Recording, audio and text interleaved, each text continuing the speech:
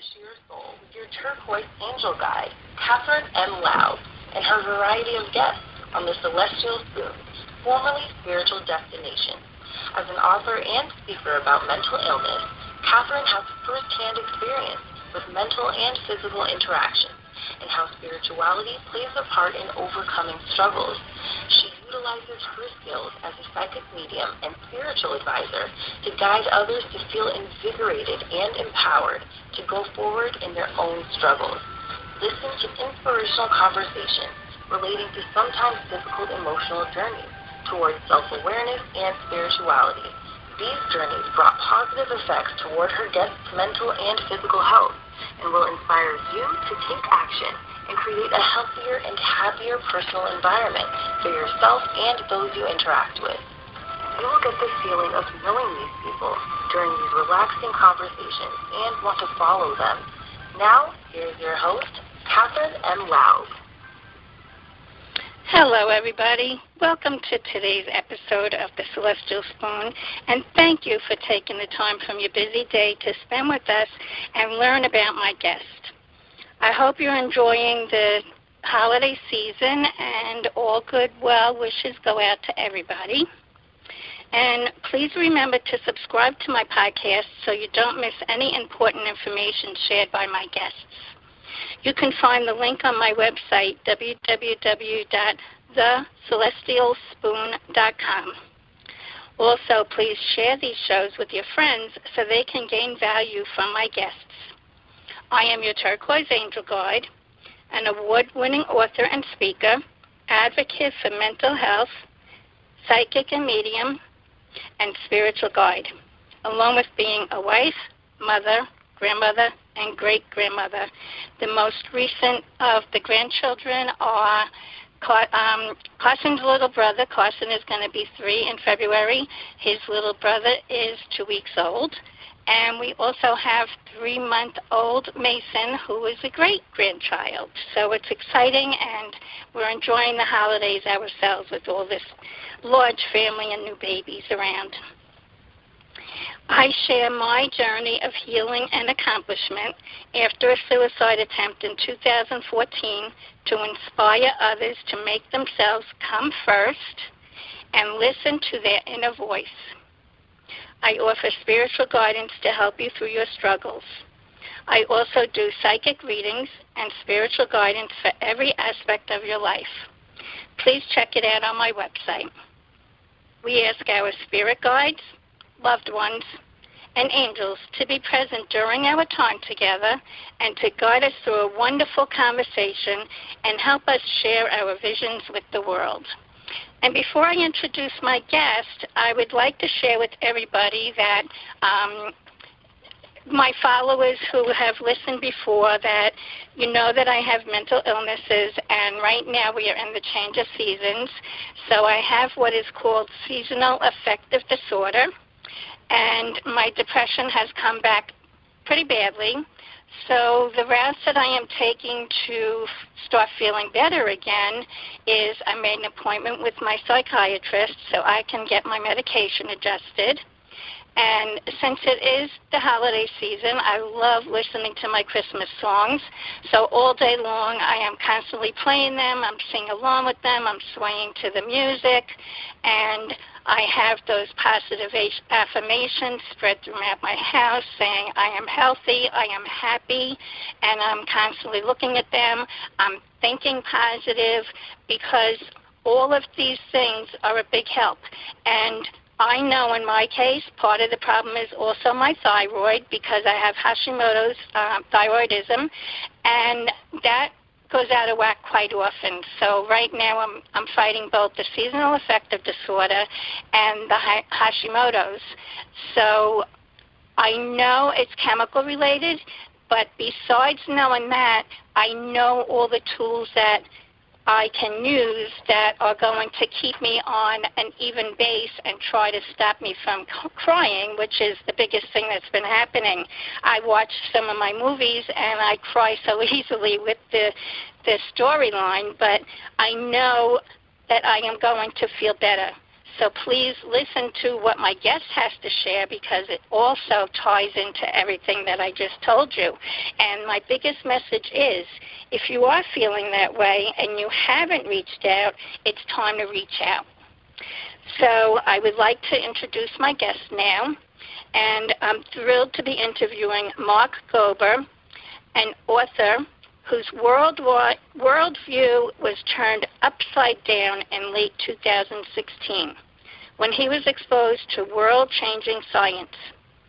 After researching extensively, he wrote an End to Upside Down Thinking to introduce the general public to these cutting-edge ideas, all in an effort to encourage a much-needed global shift in scientific and existential thinking. Mark has long sought answers to life's challenging questions. As an undergraduate at Princeton University, he was drawn to astrophysics because he wanted to understand the universe. But because, due to commitments as a member of Princeton's Divisional I tennis team, he decided that astrophysics would be too demanding.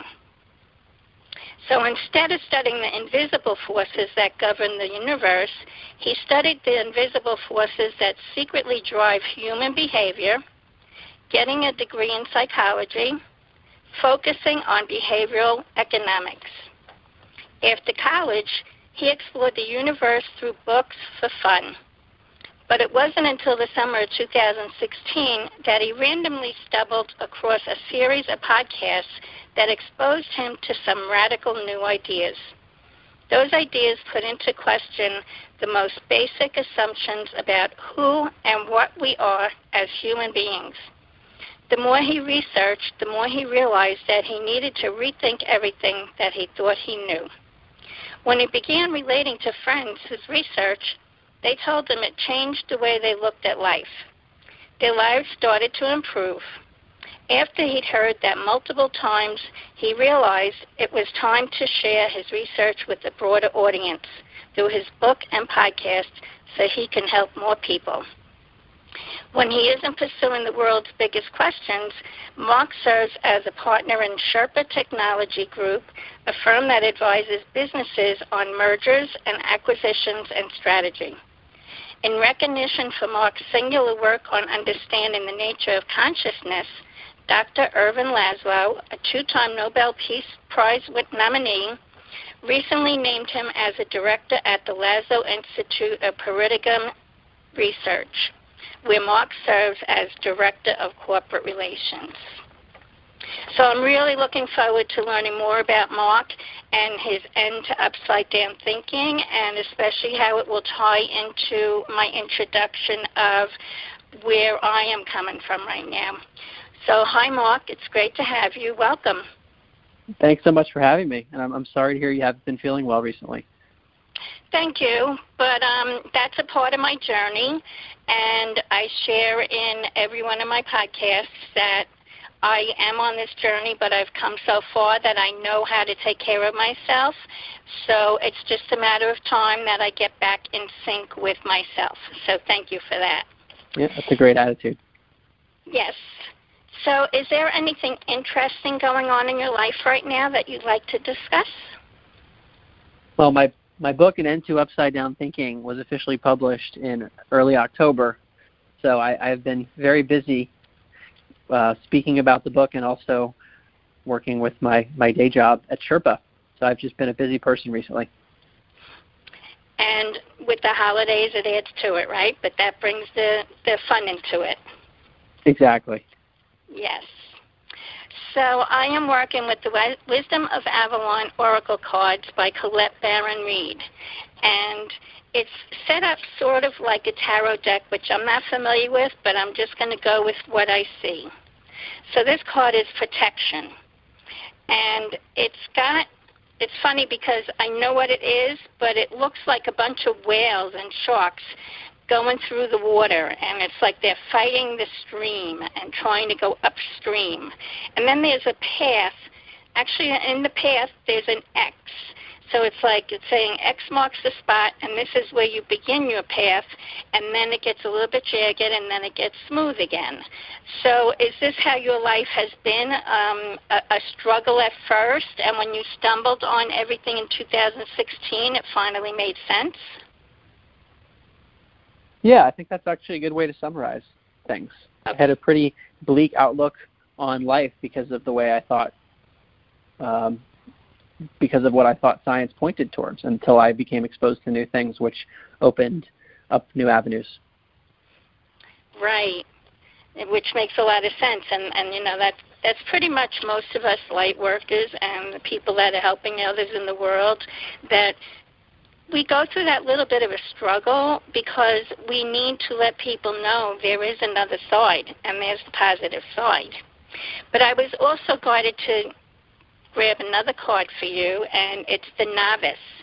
This one has some words on it. So it says innocence, beginner, ignorance, new skill without practice, unstable curiosity. So that, again, goes into what you were saying. But this card is so much detail in it. It's a very bright color, like a bright pastel green, and there's a tree that's on an angle, and then the branches and the trunks are in all different directions, and one of the trunks is like a hand holding out, ready to grab everything that it can.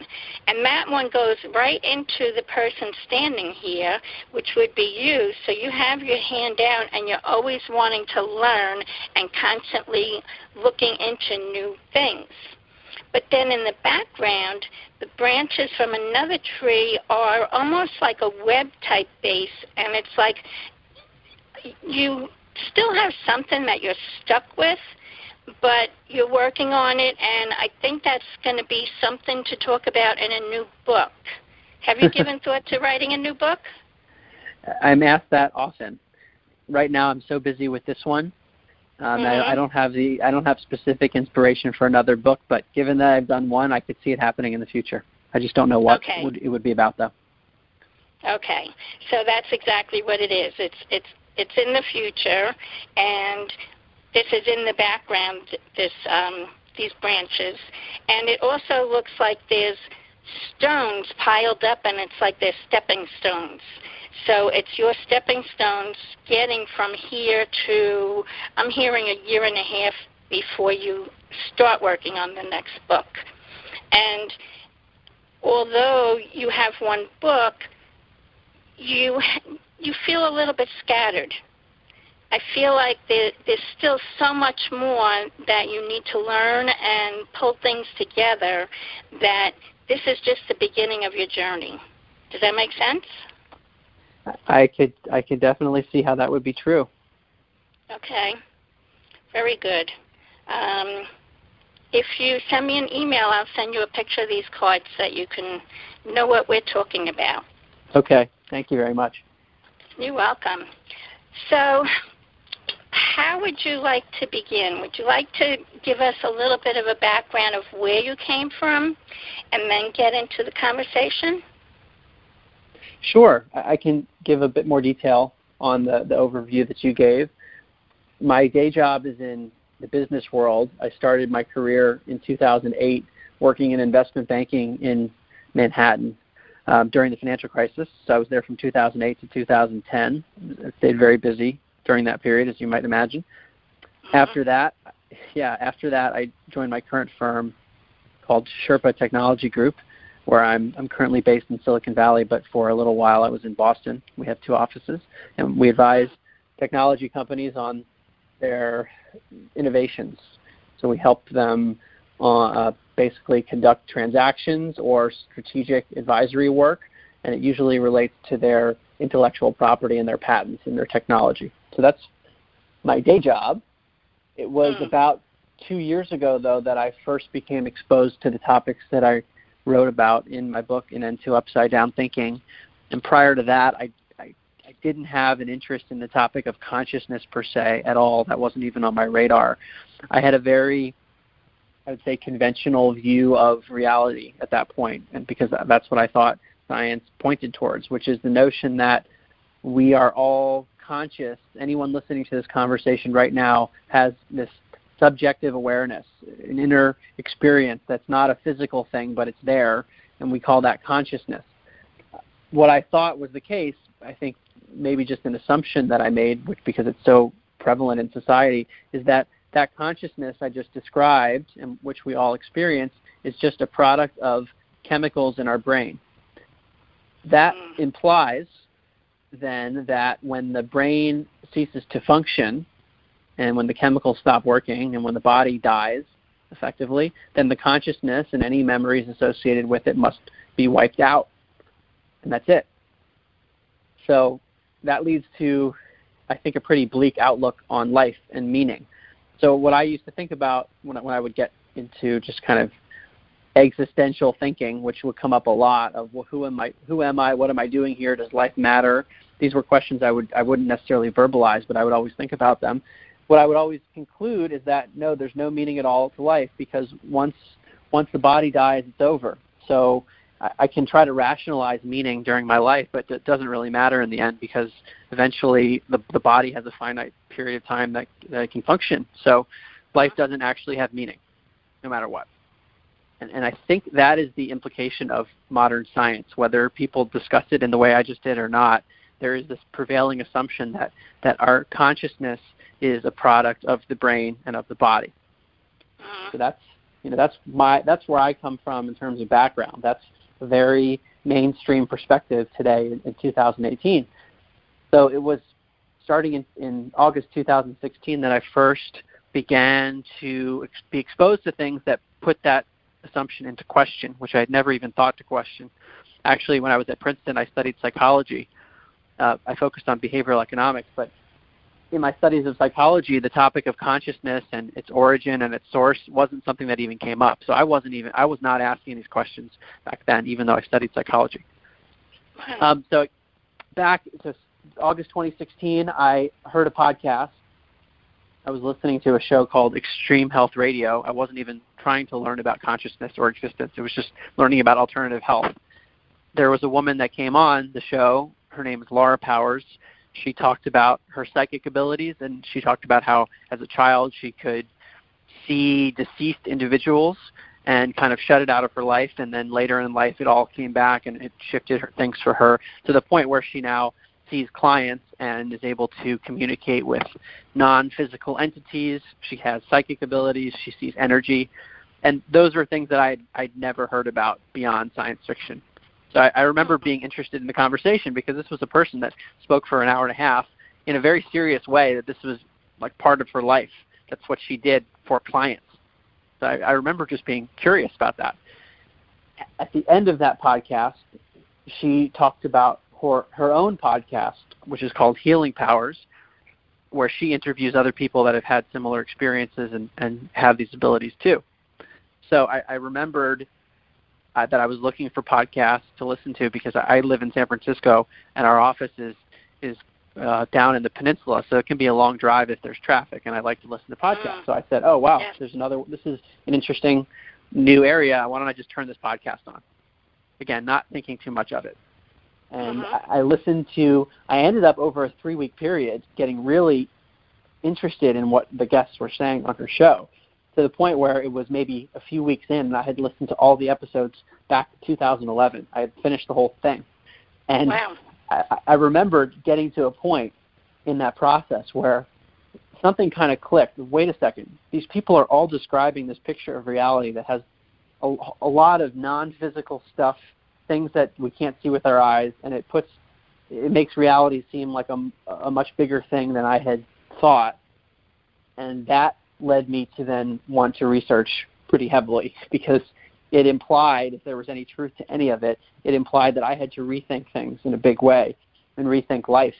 And that's what really propelled me once I started to do research into the science behind this. And I came across lots of credible work, like from the U.S. government, from even Princeton had a lab for almost 30 years that studied these things, the University of Virginia's Division of Perceptual Studies at their medical school. So I found out there was a lot of credible research behind this that I had never learned about. I didn't learn about it in college. I never heard about it in the business world.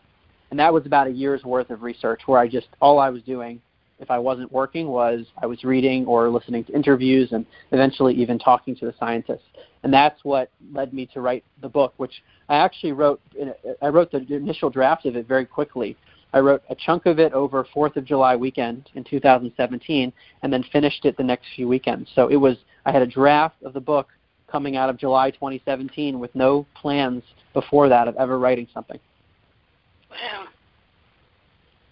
That's what happens to me sometimes when I need to write something. It's like, I don't know what to write about, and then it comes down to the week before, and I sit down and say, okay, angels, help me write it, and I write it real fast. It's like, it's all in our brains. It just has to come out. Yeah, that's what it felt like, especially since I had done so much research. It was just a matter of deciding that I wanted to do this and put the information in one place so that a general audience could learn. Once I made that decision, it came out quickly. So what would you hope that each reader would take to heart about your book? So the book, An End to Upside Down Thinking, is challenging this conventional thought that I mentioned before, which is that consciousness, something that we all experience, is a product of our brain and a product of matter, physical stuff, that consciousness comes from the physical. That is what I challenge in the book, and actually say it's the reverse, that consciousness is primary and the material world is an experience that occurs within consciousness. That has big implications for human potential, for interconnectedness, for life after death. So my hope for readers is to, I guess, number one, acknowledge and learn about the fact that science, even in mainstream circles, has a big, big question about consciousness. It's actually in Science magazine, it's the number 2 question that remains in all of science. How is it that a brain that's physical, like you can touch your head, you can touch your body is touchable, it's physical, your consciousness is not. Right. How does that happen? It's the number 2 question in all of science. That's amazing. Yeah, it's amazing. It really is, because it's such a basic thing that we all experience. And here we are focusing on sending people into outer space and genetically modifying biology. We can do all that. They're amazing accomplishments. And yet this fundamental thing that we experience the physical world subjectively, we don't know how that subjectivity arises. Incredible. Yes, and like you said, you never gave thought to it. I never gave thought to it. I mean, I too am a psychic, and I know things, and I can channel things, which I want to channel something in a minute. And it's like, I don't know how I know these things. It just happens.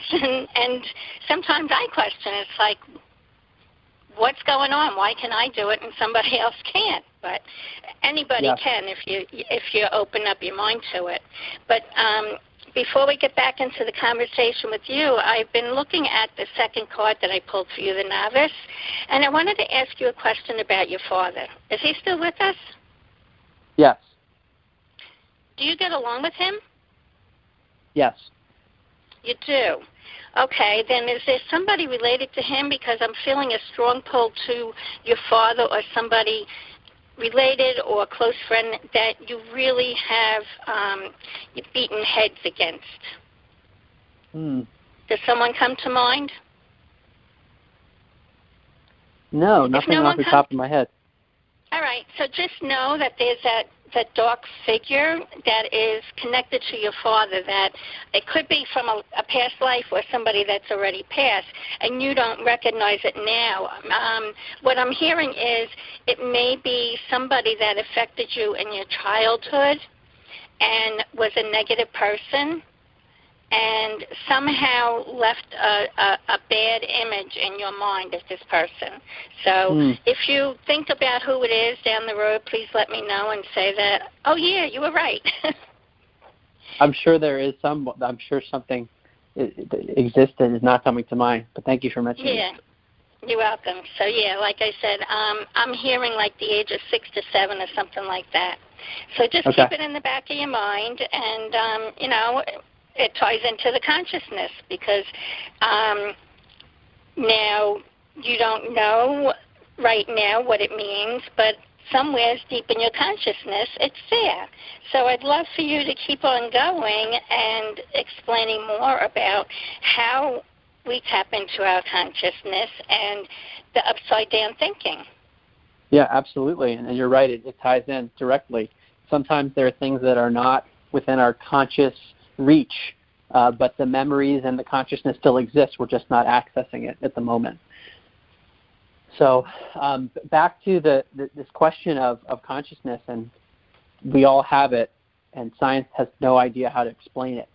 And in some circles, you'll hear people say, well, consciousness is just an illusion, and which I think is very difficult to reason, given the fact that we all experience it. And anything that is in this objective physical world is experienced through a consciousness. Consciousness is the only thing that we actually know for sure is existing. Anything that is in the material world is just a perception, actually. So here we are. We all have this consciousness. We see things around us. We hear things around us, but they're all experienced within our consciousness, and we can't even explain it, still in 2018. That's the very question that I explore in the book. And as I mentioned, what I suggest is a reversal of the paradigm, which is to say that the brain is not producing consciousness, but we should think of the brain as almost being like an antenna receiver. Or another analogy is to say that consciousness is kind of existing independently, and the brain actually filters or limits our perception. Yes, that does make sense.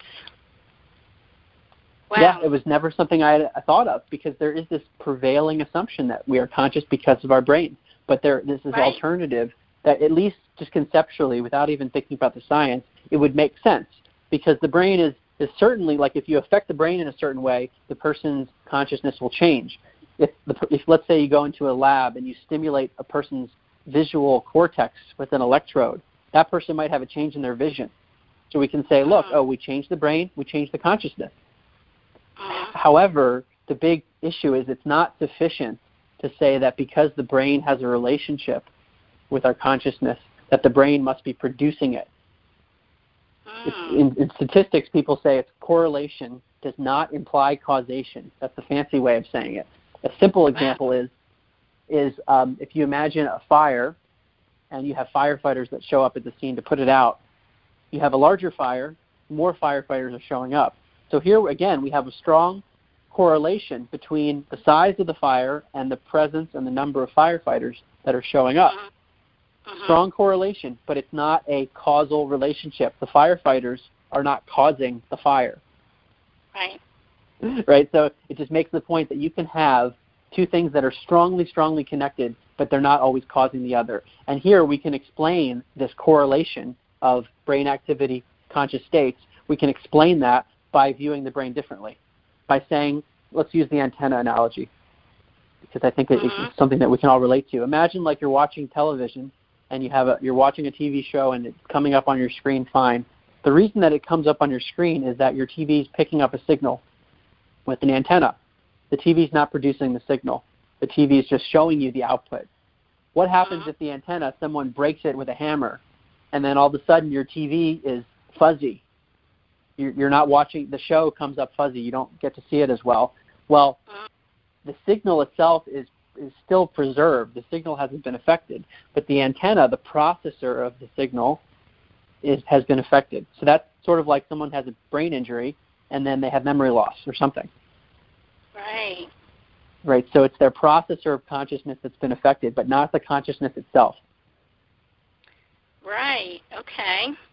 Yeah. So that what I just described to you is the basic premise of, well, just conceptually, we haven't even talked about science. We just addressed that there is this big open question. Conceptually, there's this alternative possibility. And then most of the work that I've done personally and have described in my book point towards phenomena that suggest that the brain is not the producer of consciousness, which has huge implications. So things like psychic abilities, all of a sudden they become what you would predict to be accurate. It would be possible that someone could basically pick something up with their brain. Like I did and I continue to do. Yes, exactly. And like you say, we all have the abilities, and that's what many of the studies I discuss show. Sometimes they're just very subtle, and they are they require statistics to show that we're getting information beyond what random chance would predict, but they're subtle, but they do exist. Some people have strong abilities where you can really see it, and they're like superstars at it. And some people do it professionally. The U.S. government actually had a 20-year program where they used psychic spies called remote viewing, the ability to see something like clairvoyance without actually being there physically. And the U.S. government had 20-plus years of doing this, and I talk about the evidence for that. So psychic abilities, all of a sudden, yeah, wow is right. It blew me away. Yeah. But it's all of a sudden it becomes not totally paranormal that could exist if we recontextualize the brain. All of a sudden, wait, yeah, if the brain is just picking up the signal, or if it's just somehow unlocking the filter, then yeah, maybe it can pick something up. And that's what, there's tons of evidence for psychic phenomena like that. And that's one big category that I discussed. The other big category is surviving bodily death. So if the brain is not the producer of our consciousness, then then our consciousness isn't dependent on a functioning brain. And there's lots of evidence that I discuss on near-death experiences, on mediumship, communicating with the deceased, and children who have memories of a previous life, all of which suggest that the consciousness of a living person isn't tied to their physical body. And that was going to be my next question, is about past lives, because sometimes when I do my readings, I feel a strong pull that whatever the message I'm giving is not really about what this person is experiencing now, but 2 or 3 lifetimes ago. And, it sometimes sparks an interest in the person, and they'll start thinking about it. And I feel it's all tied to the consciousness, because each of our lives contributes a little bit more. And what I tell a lot of people, like many years ago, I told my husband that, I know we're going to have a lot of tsunamis and hurricanes and tornadoes and, in the upcoming years. And he says, you're crazy. I said, I just know it. He says, how? I said, I don't know. I'm just being told that that's what's going to happen. And look at the world now, all of these happenings. And I feel that it was because of a past life experience that gave me the knowledge to know what was coming. Is that tied in to how you explain things? Yeah, it is. And I would tie it in 2 ways. One is, in addition, the paradigm, the upside-down thinking, the view that matter, the brain, creates consciousness. No, it's the other way around. Consciousness is fundamental to matter. So that perspective also says that consciousness exists beyond all space and time. So not only is consciousness more fundamental than matter, not produced by the brain, but it exists beyond space and time. And therefore, consciousness can have access to things that are non-local, both physically and temporally, like in terms of time. So that's how things like what you just described, that could be part of it potentially. And I discuss things like remote viewing and also precognition, which is knowing the future before it happens. The other area which you discussed in past lives, I think the strongest evidence comes from the University of Virginia. They've studied for the last 50-plus years over 2,500 cases of children who are usually just between the ages of 2 and 5 years old. So very, very young children who have distinct memories of another person's life. And usually they can describe in detail how the person died. In some cases, the researchers are able to find the exact person that the child is describing. And it's a very specific person, and it's medical records verify how the person died. It's hard to reason that it could have been fabricated because the little kid is just coming up with things that they shouldn't know. In some cases, the children actually have physical deformities that are aligned with the way in which they describe dying. So it's like there's one girl that I show in the book whose leg it has indentations as if it were constricted by a piece of rope. She talks about, like that's the natural shape. There's no rope to force it to be like that. It's naturally indented. It's not a normal-looking leg. Yeah, it's a very crazy thing. Yeah. And And what's even crazier is that she described dying in a previous life where she was tied up in ropes, and even said, "Grandpa, look at what they did to me, how cruel they were," looking at her leg. So this is a girl that had memories of what happened during the previous life. Her physical body is manifesting some of that information somehow from one life to the next. So it seems as though there are memories, sometimes even personality traits, sometimes physical traits that are being transferred, I guess, in terms of consciousness from one version of that person's consciousness in another body into this current one, which, going back to your original question, are there abilities or memories or inclinations that you or any person might have that's not just from this individual experience of life, from a past life maybe? It's definitely possible. Okay. That's interesting. Another version that I've heard several times is if we died from a particular, a particular thing, like I feel either I drowned or I was bitten by a snake, or maybe both. At a certain time in my life, I became afraid of the water, and I was told that it was because of a past life experience. And then being afraid of snakes, that is such a big fear for me. And for the longest time, when I would go into bed, I couldn't fall asleep because I felt like there were snakes crawling on my feet. So I feel that I may have died from drowning in one life, and another life maybe from a snake, and they appeared at the age I was in each of those lives. Have you learned something like that? I have heard of stories of fears that are transferred from one life to the next, and drowning is one that has come up before, so I've heard of that. There's also another phenomenon that could explain things. It's known in contemporary biology as epigenetics, where things that happen to genetic ancestors can be transferred down through the genes, including fears and traumas. Wow. That's amazing. Amazing. That's right. Yes. I know they say genetics play a lot into our lives, but I've always thought of it as our physical body. I never thought of it as the mind and the consciousness. So can you elaborate a little bit more on that? Yeah. The idea is that there are things that are happening in our own lives that are a result of not just the physical environment that we're in. Maybe that's the overarching way to say it. And that goes very much against what conventional medicine or other disciplines would say, which is that like the things that you're experiencing or the things that shape you are a direct result of your genetics and the environment that you're in. And that's it.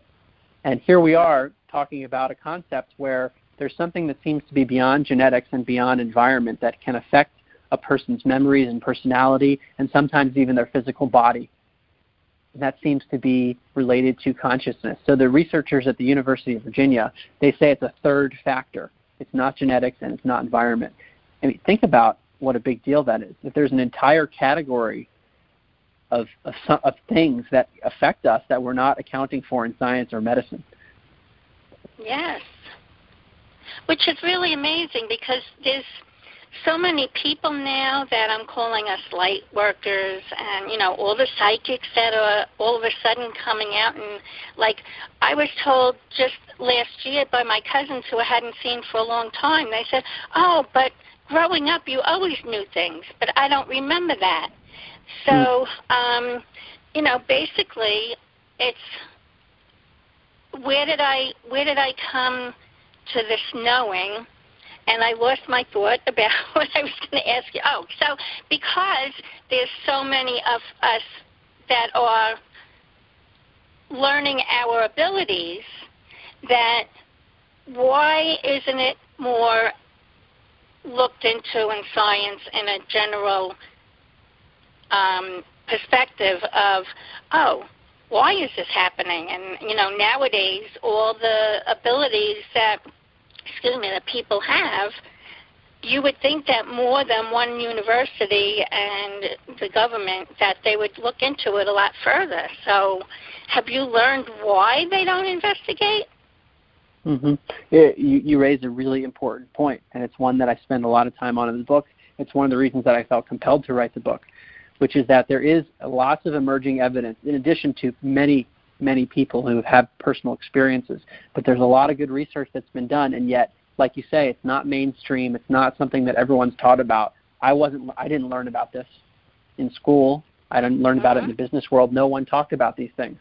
And I think it's because with any new idea, and I see this in my business life too, we deal with innovations. Anytime you come up with a new technology, you're sort of displacing or supplanting an old one. You're coming up with an improvement upon an old one. That means that someone else who lives by the old standard is being supplanted or told that they are not up to date. That's effectively what happens. So I think there is inevitably a resistance to those who are entrenched in a certain way of thinking. And that's what I think is the underlying issue that I see, especially in academic institutions. It's one of the dynamics that I thought was really important to talk about in the book, which is that if you even want to talk about these topics at an academic institution, what I'm told is that you need to wait until you get tenure because it's way too risky to even talk about it. That was Wayne Dyer. You know who Wayne Dyer was? Yes. So that's exactly what he used to say, because everything that he spoke about, he just knew. And Brian Weiss also, because he was also a psychologist and whatever, and he worked with past lives. And he said that he was afraid to speak up and talk about what he was learning because it just wasn't anything that people would believe.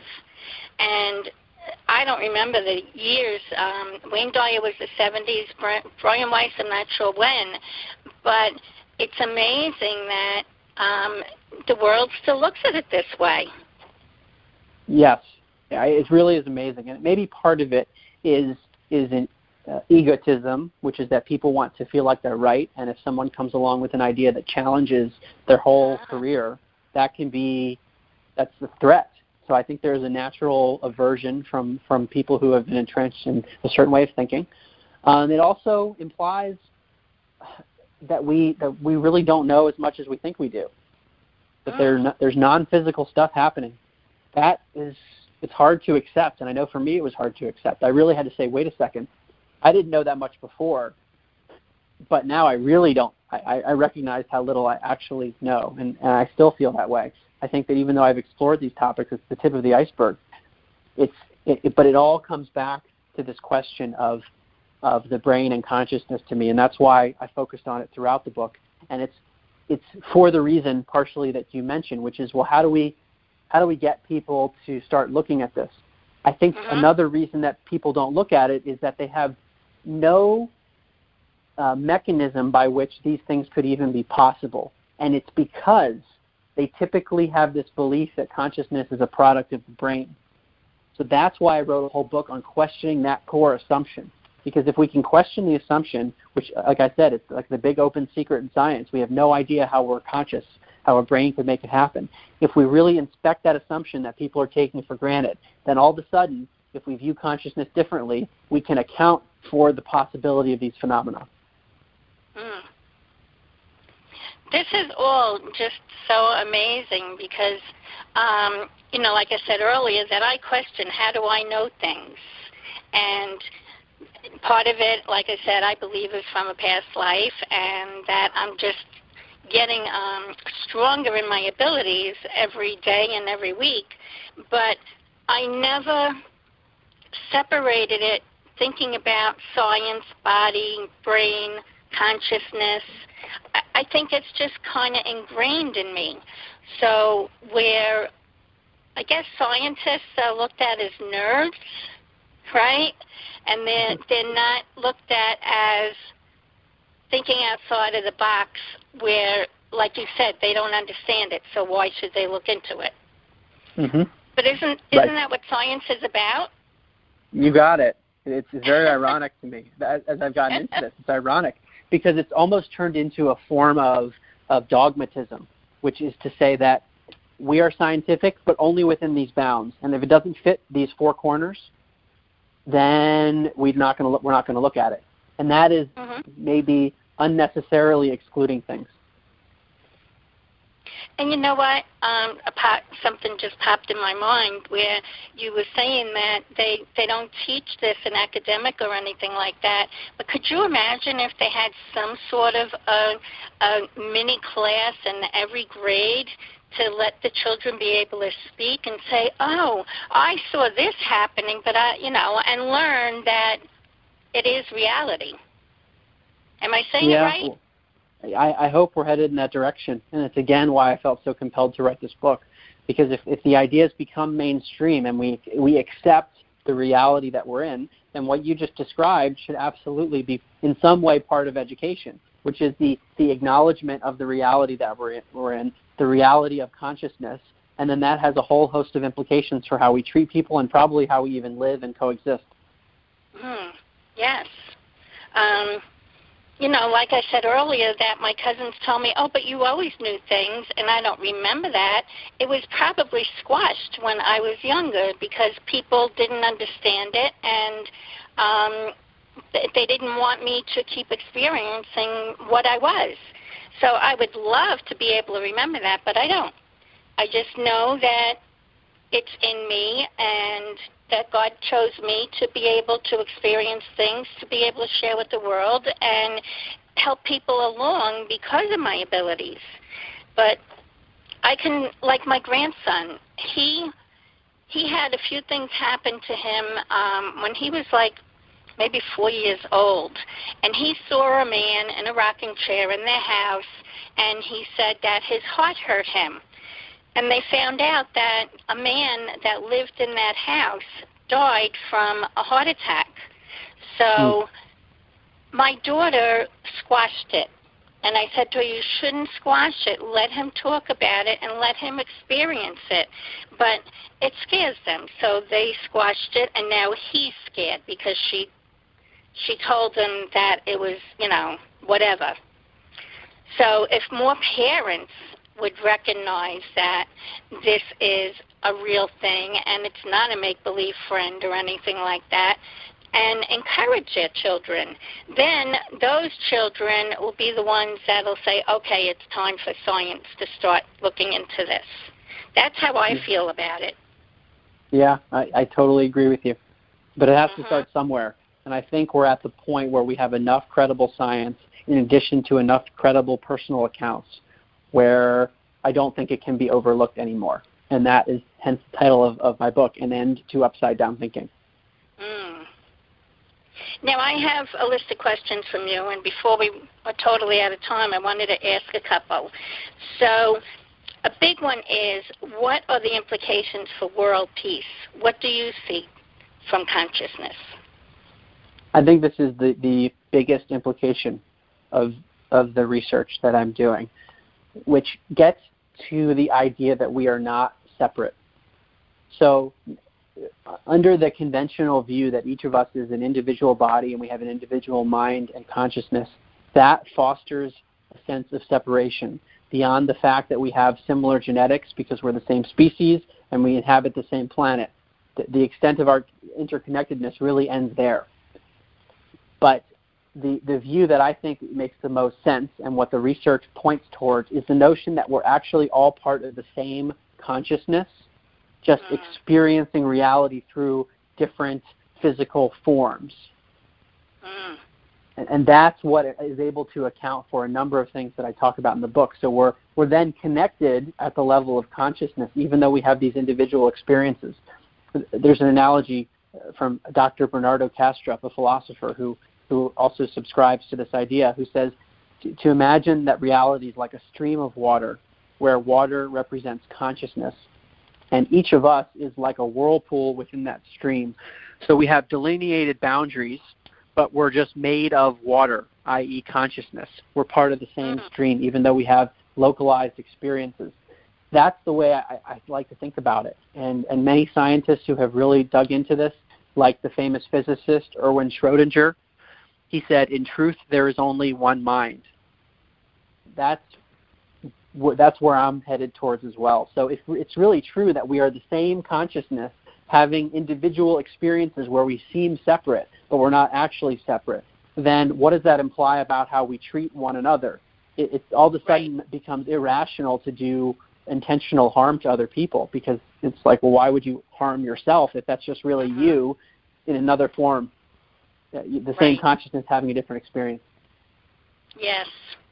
And if you really think about it, if you go back to the Bible days, the Father, Son, and Holy Spirit is all one, and we're all a part of God. That it was told in the Bible, and it was told many, many years ago, but it's like it's come full circle now to the reality of it's true. And if you put it in simple terms like that, I think people will give it a little bit more thought and say, oh my goodness, I never thought of it that way. It's been there all along. You're absolutely right. And it's been there, what I found, in basically every tradition, every ancient tradition, in particular the mystical areas within different traditions, have said the same thing, which is that everything is consciousness and we're all connected as part of the same consciousness. Right. It's really amazing. So how has this changed your life, Mark? Massively, in every way, because I think about life and my own existence and meaning very differently than I used to. I used to think that life didn't matter at all, and we were just kind of a random speck in the universe that emerged after lots of chemical reactions, and that was it. And then when you die, it's over. Now it seems that that's not correct. So viewing myself as not being limited to the body, that has a huge impact on how I just think about everything. And then this interconnectedness piece has an impact on how I look at world affairs and the planet and how other people are being treated. I just think about it much differently. Yes. And you would think that people would have learned before this big political party problems that everybody's fighting with each other and, oh, I can't live next door to you because you're not the same political party as me. That's horrible. And we got to look at it exactly like you're saying. We're one consciousness, and we need to love each other. So, in the Bible, again, and I'm not a person that read the Bible or anything, but these are kind of common sense things. And it says, love thy neighbor. And that's what it's about. We need to love each other and be there for each other. So I wish that message would really get out to the world. And, this podcast is listened to throughout the world, so I hope everyone listening that you do pay attention to everything that Mark had to say and think about what I'm saying is that we are all one and we're there to help each other. So let's make world peace and love each other. I agree with you. Yes, yes. So really fast, what are your interests outside of this? Do you have any hobbies or anything? I used to be a competitive tennis player, and that was a huge part of my life. I would say my hobby has been researching this topic. This is my favorite thing to do now, other than my daily profession, which is to learn more about these ideas, refine how I think about life, and I enjoy doing interviews like this and also public speaking. So do you play tennis at all now? I live in San Francisco, and the weather is better than it was on the East Coast when I lived there, and it's a lot easier to play. So every now and then I play, not nearly as much as I used to. Okay. I'm hearing it's time that you go out and start playing a little bit more. Okay. And, even on the tennis court, you can spread your message there too, That's right. Good point. Yeah. That's what I've learned, that, I don't hold back about my mental illness and my suicide attempt because God made it happen to me to let others know about it, that you can overcome. And like I said earlier, just talking to you uplifted my spirit, so thank you. And there's steps that you can take if you're not feeling well to feel better. So let's say that I play tennis and I'm playing with somebody and they start talking about something negative. I'll say, yeah, but look at what I've been through, and you can do the same thing. There's so many options out there. So no matter what you do, work-wise or privately, I feel it's very strong that we do speak up and share with other people, because that might spark in the other person something that they never thought about. Do you agree with you're that? Right. I agree. Yeah, I agree. You just never know. Yep. So 2 more questions. First, please share your website so that everybody can listen to the other podcasts and learn more about you. My website is my name, Mark Gober, MarkGober.com, and I have more of my interviews and some articles I've written posted on my media page. So you can find that at markgober.com, and if you go to the media tab, there's more information there. And it has information on my book, An End to Upside Down Thinking, which is available on Amazon, Barnes & Noble, and many other bookstores. That's great. Yes, I did look at your website already, and I will listen to some more of the interviews, because this is really very interesting to me, where I just took it for granted, where I don't know how I know it, but I know it, but you've given me more to think about, and I hope that everybody else starts thinking about it the same way. So what is the most important thing that you would want our listeners to take away from our conversation? For me, this was not an overnight transition. As I said, I initially heard podcasts, and I started researching, and it was kind of a stop-and-start process where I would learn about something and get really interested and say, wow, maybe this is the reality we're in. And then I would get sucked back into my day-to-day and kind of forget about it. And it took me a really long time to get to the point now where I think I've internalized, and I'm continuing to internalize the concepts that we talked about. So for your listeners who might be hearing about some of these for the first time, it's not an overnight process, and it might just spark interest in ways that in paths that you can't necessarily anticipate. So for me, and this is again why I wrote the book and why I'm speaking about it, it's the initial exposure to the topic that can be really transformative, because all of a sudden it creates this new realm of possibilities to explain things that you see in the world. Even if you don't buy into it, it's, well, there's this everyday life that we see with our eyes and what we've been taught in conventional education. That's one explanation. And then there's this other explanation that Mark and other people are talking about. And it's just having that consideration to say, well, what would this other perspective say about this phenomenon? That can really open someone's mind to even consider the possibility. That's very strong, yes.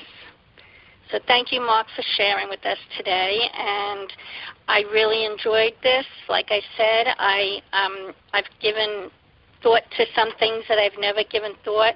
I'm looking forward to listening to your podcast, and I'd love to welcome you back again in about 6 months to continue the conversation. Thank you so much. I would love that, and I'm so glad to hear you're feeling a little better. Thank you. Like I said, there's certain things that people have to recognize. If they're struggling, take the steps to make the changes.